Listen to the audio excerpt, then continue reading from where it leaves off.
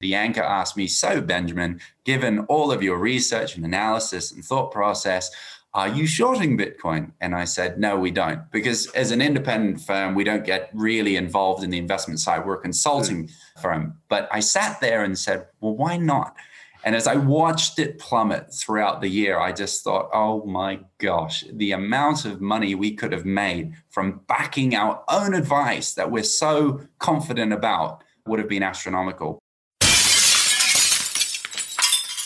Hello, fellow risk takers, and welcome to my worst investment ever. Stories of loss to keep you winning.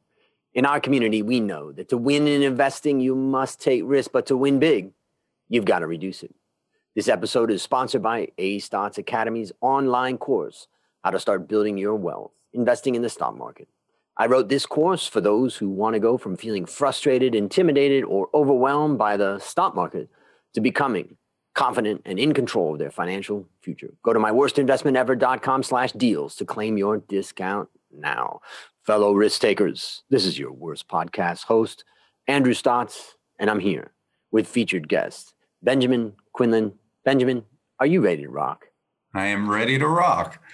Let's do it. Let me introduce you to the audience. Benjamin is the CEO and managing partner of Quinlan and Associates.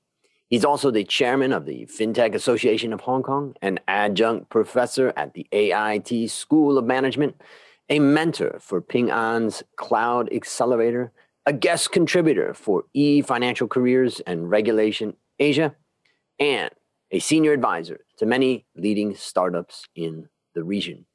He was previously the head of strategy for Deutsche Bank's equities business in Asia Pacific and its investment bank in Greater China. He has also worked at UBS, Oliver Wyman, and PwC. Benjamin, take a moment and fill any further tidbits about your life. The one thing that I didn't include, but a lot of people know about my professional career, is I'm a professional stand-up comedian. So I do that as a second parallel evening weekend moonlighting job. Prior to COVID, it was actually a lot of fun because I used to tour a lot around Asia, including in Thailand, where you are. So I miss doing it very much, but thankfully there have been a few shows in Hong Kong, but very much a part of me and who I am. You know, it's interesting about that. I oftentimes, when I write courses or when I write research and try to come up with original ideas, the only way I can really test those ideas is to put them in front of people. And the best way is put them in front of the smartest people I know and say, what do you think of this? Buy this, sell that. And that was really the job of an analyst in the research operations that I've worked in overall my whole career, was to come up with an idea that was original or semi-original, and then put the research behind it to support it, anticipate the questions you're going to get asked, and then get out in front of the fund managers and say, hey, why don't you put $10 million behind this idea and get blasted? And then I found an interesting story was when I went to New York once, many years ago, I had a presentation and I had a salesperson that was with me, and they attended my first presentation. I then went all the way across America to San Francisco and then came back to New York. And I did another day of presentations. And that same salesperson attended my last presentation. They said, there was nothing similar. Like, it was completely different.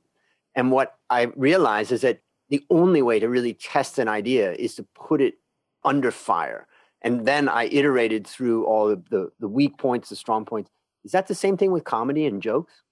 Yeah, of course. You constantly need to test your ideas. A lot of people ask me, do you stand in front of the mirror and tell jokes? And I say, of course not. It's quite odd to look at myself.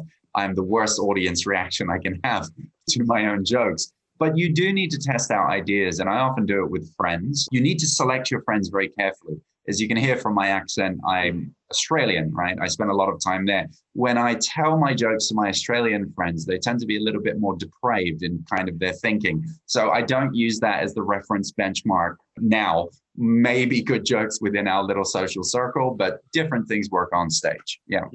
Yeah, and it's that feedback that's so painful or exhilarating, I guess, that really getting on stage is all about. Correct. I often say comedy is the purest form of democracy. You get up there and you have to win as many votes as possible with a different audience and crowd in real time. So it's a lot of fun and you learn to think on your feet. And whatever skills you learn from being on a comedy stage makes, honestly, the boardroom a piece of piss. Yeah. Well, and now on to a subject that may not be so funny. It's time to share your worst investment ever. And since no one ever goes into their worst investment thinking it will be, tell us a bit about the circumstances leading up to it and then tell us your story. Okay. I think we all remember in 2017, all the hype going on around cryptocurrencies, and Bitcoin was literally on the headlines of the financial news every day. By about midway through the year, you saw Bitcoin starting to creep up in its price and people were making millions overnight, and every single scammy ad on Facebook that you could think of was popping up on your screen. And as a strategic consultancy, I like to put a lot of data and thinking behind the way we look at new opportunities and new developments, particularly in the financial services industry. So I deployed my team and I said, we're going to crack this and we're going to work out what is this ecosystem really telling us and what is the real value of this very elusive Bitcoin that everyone keeps referring to. And what I was seeing when I was going through all of my research is analysts out there in the market were saying it was worth zero.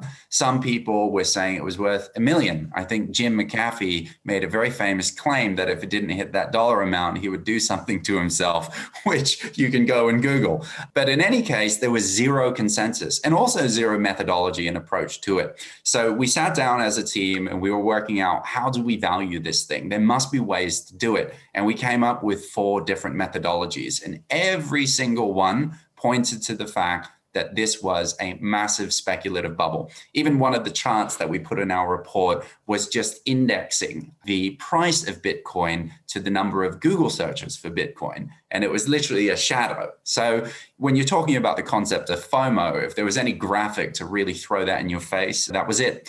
And we wrote the report. That's when Bitcoin was topping out at around 20,000 US dollars at the end of 2017, beginning of 2018. And we released it to the market and we called price of Bitcoin at the end of the year at 1,800 US dollars. That's where we saw its true value. And by the end of the year, it hit 3.1. I think that was its low point. And Bloomberg cited us as the most accurate crypto forecaster in the world, right? Which we were. So a very proud claim to fame. But to go to your question, what was my worst investment? I was sitting on international TV, CNBC, and the anchor asked me, so Benjamin, given all of your research and analysis and thought process, are you shorting Bitcoin? And I said, no, we don't. Because as an independent firm, we don't get really involved in the investment side. We're a consulting firm. But I sat there and said, well, why not?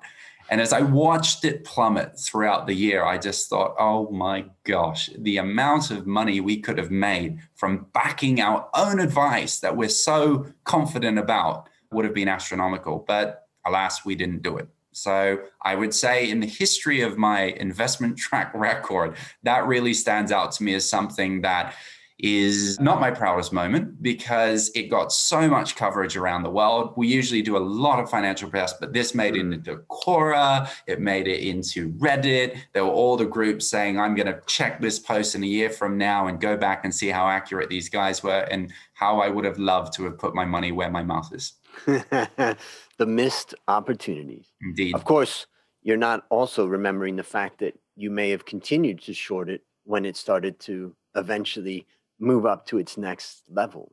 Well, we did actually call a rebound straight away in 2019. So I missed both ends of the investment. It gets worse. It gets worse. I would have made a fortune if I just followed all the things I said to do. But I'm happy to know from a consulting perspective, there's at least been client workflow that's come in.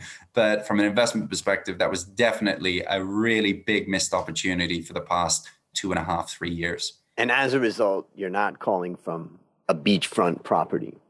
No, but I mean, in Hong Kong, if you sell this little coffin, you can probably buy most beachfronts around the world. Exactly. All right. So before I ask you the next question, I want to follow up on something. And that is, so given that work that you did then and where things are now, how would you said there was 4 ways that you looked at valuing Bitcoin or at crypto. What would the average listener who doesn't know much at all about crypto, let's just say, how should they think about what's the value of this? Well, I fundamentally see it as a speculative asset, right? If I had to draw the closest analogy, it's going to be more pushing towards digital gold, right? That's how people are conceiving it in their minds. I know there's been a lot of developments around Bitcoin, like PayPal announced they would actually start accepting it as a medium of exchange and payment, right? Who in their right mind with so much volatility around Bitcoin is going to be using that as a currency? One of the things that fundamentally makes a currency work is some stability and store of value around the way you can transact. With Bitcoin, I'm not going to pay you in Bitcoin if I think the price is going to spike 50% in a week. So the reality is, yes, some exchanges may happen, but compared to fiat, compared to the development of stablecoins, very, very difficult.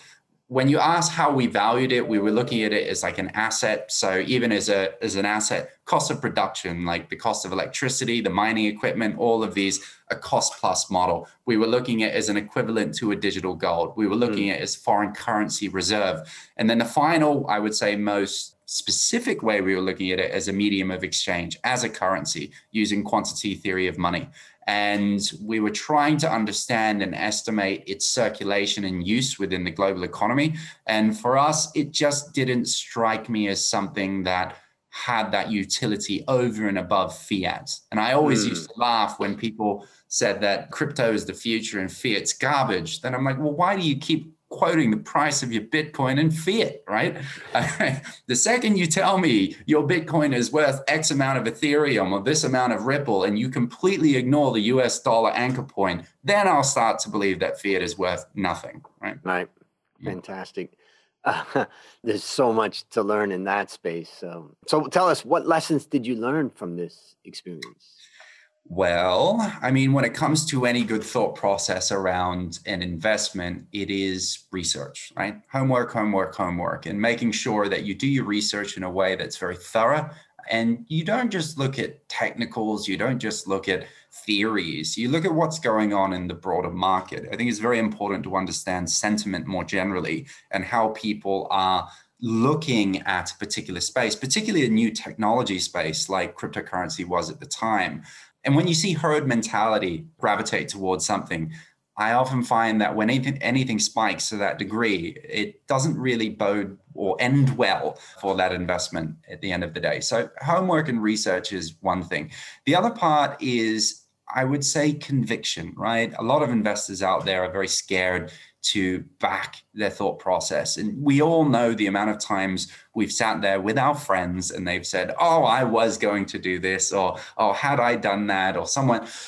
The reality is you often need to just put your money where your mouth is, and you're not going to get everything right. And there's no need to get everything right in the world of investing. I think it's just getting some of your key convictions right. If you really believe they are the correct thing, will pay off in multiples. So, yeah, so the conviction as well. Got it.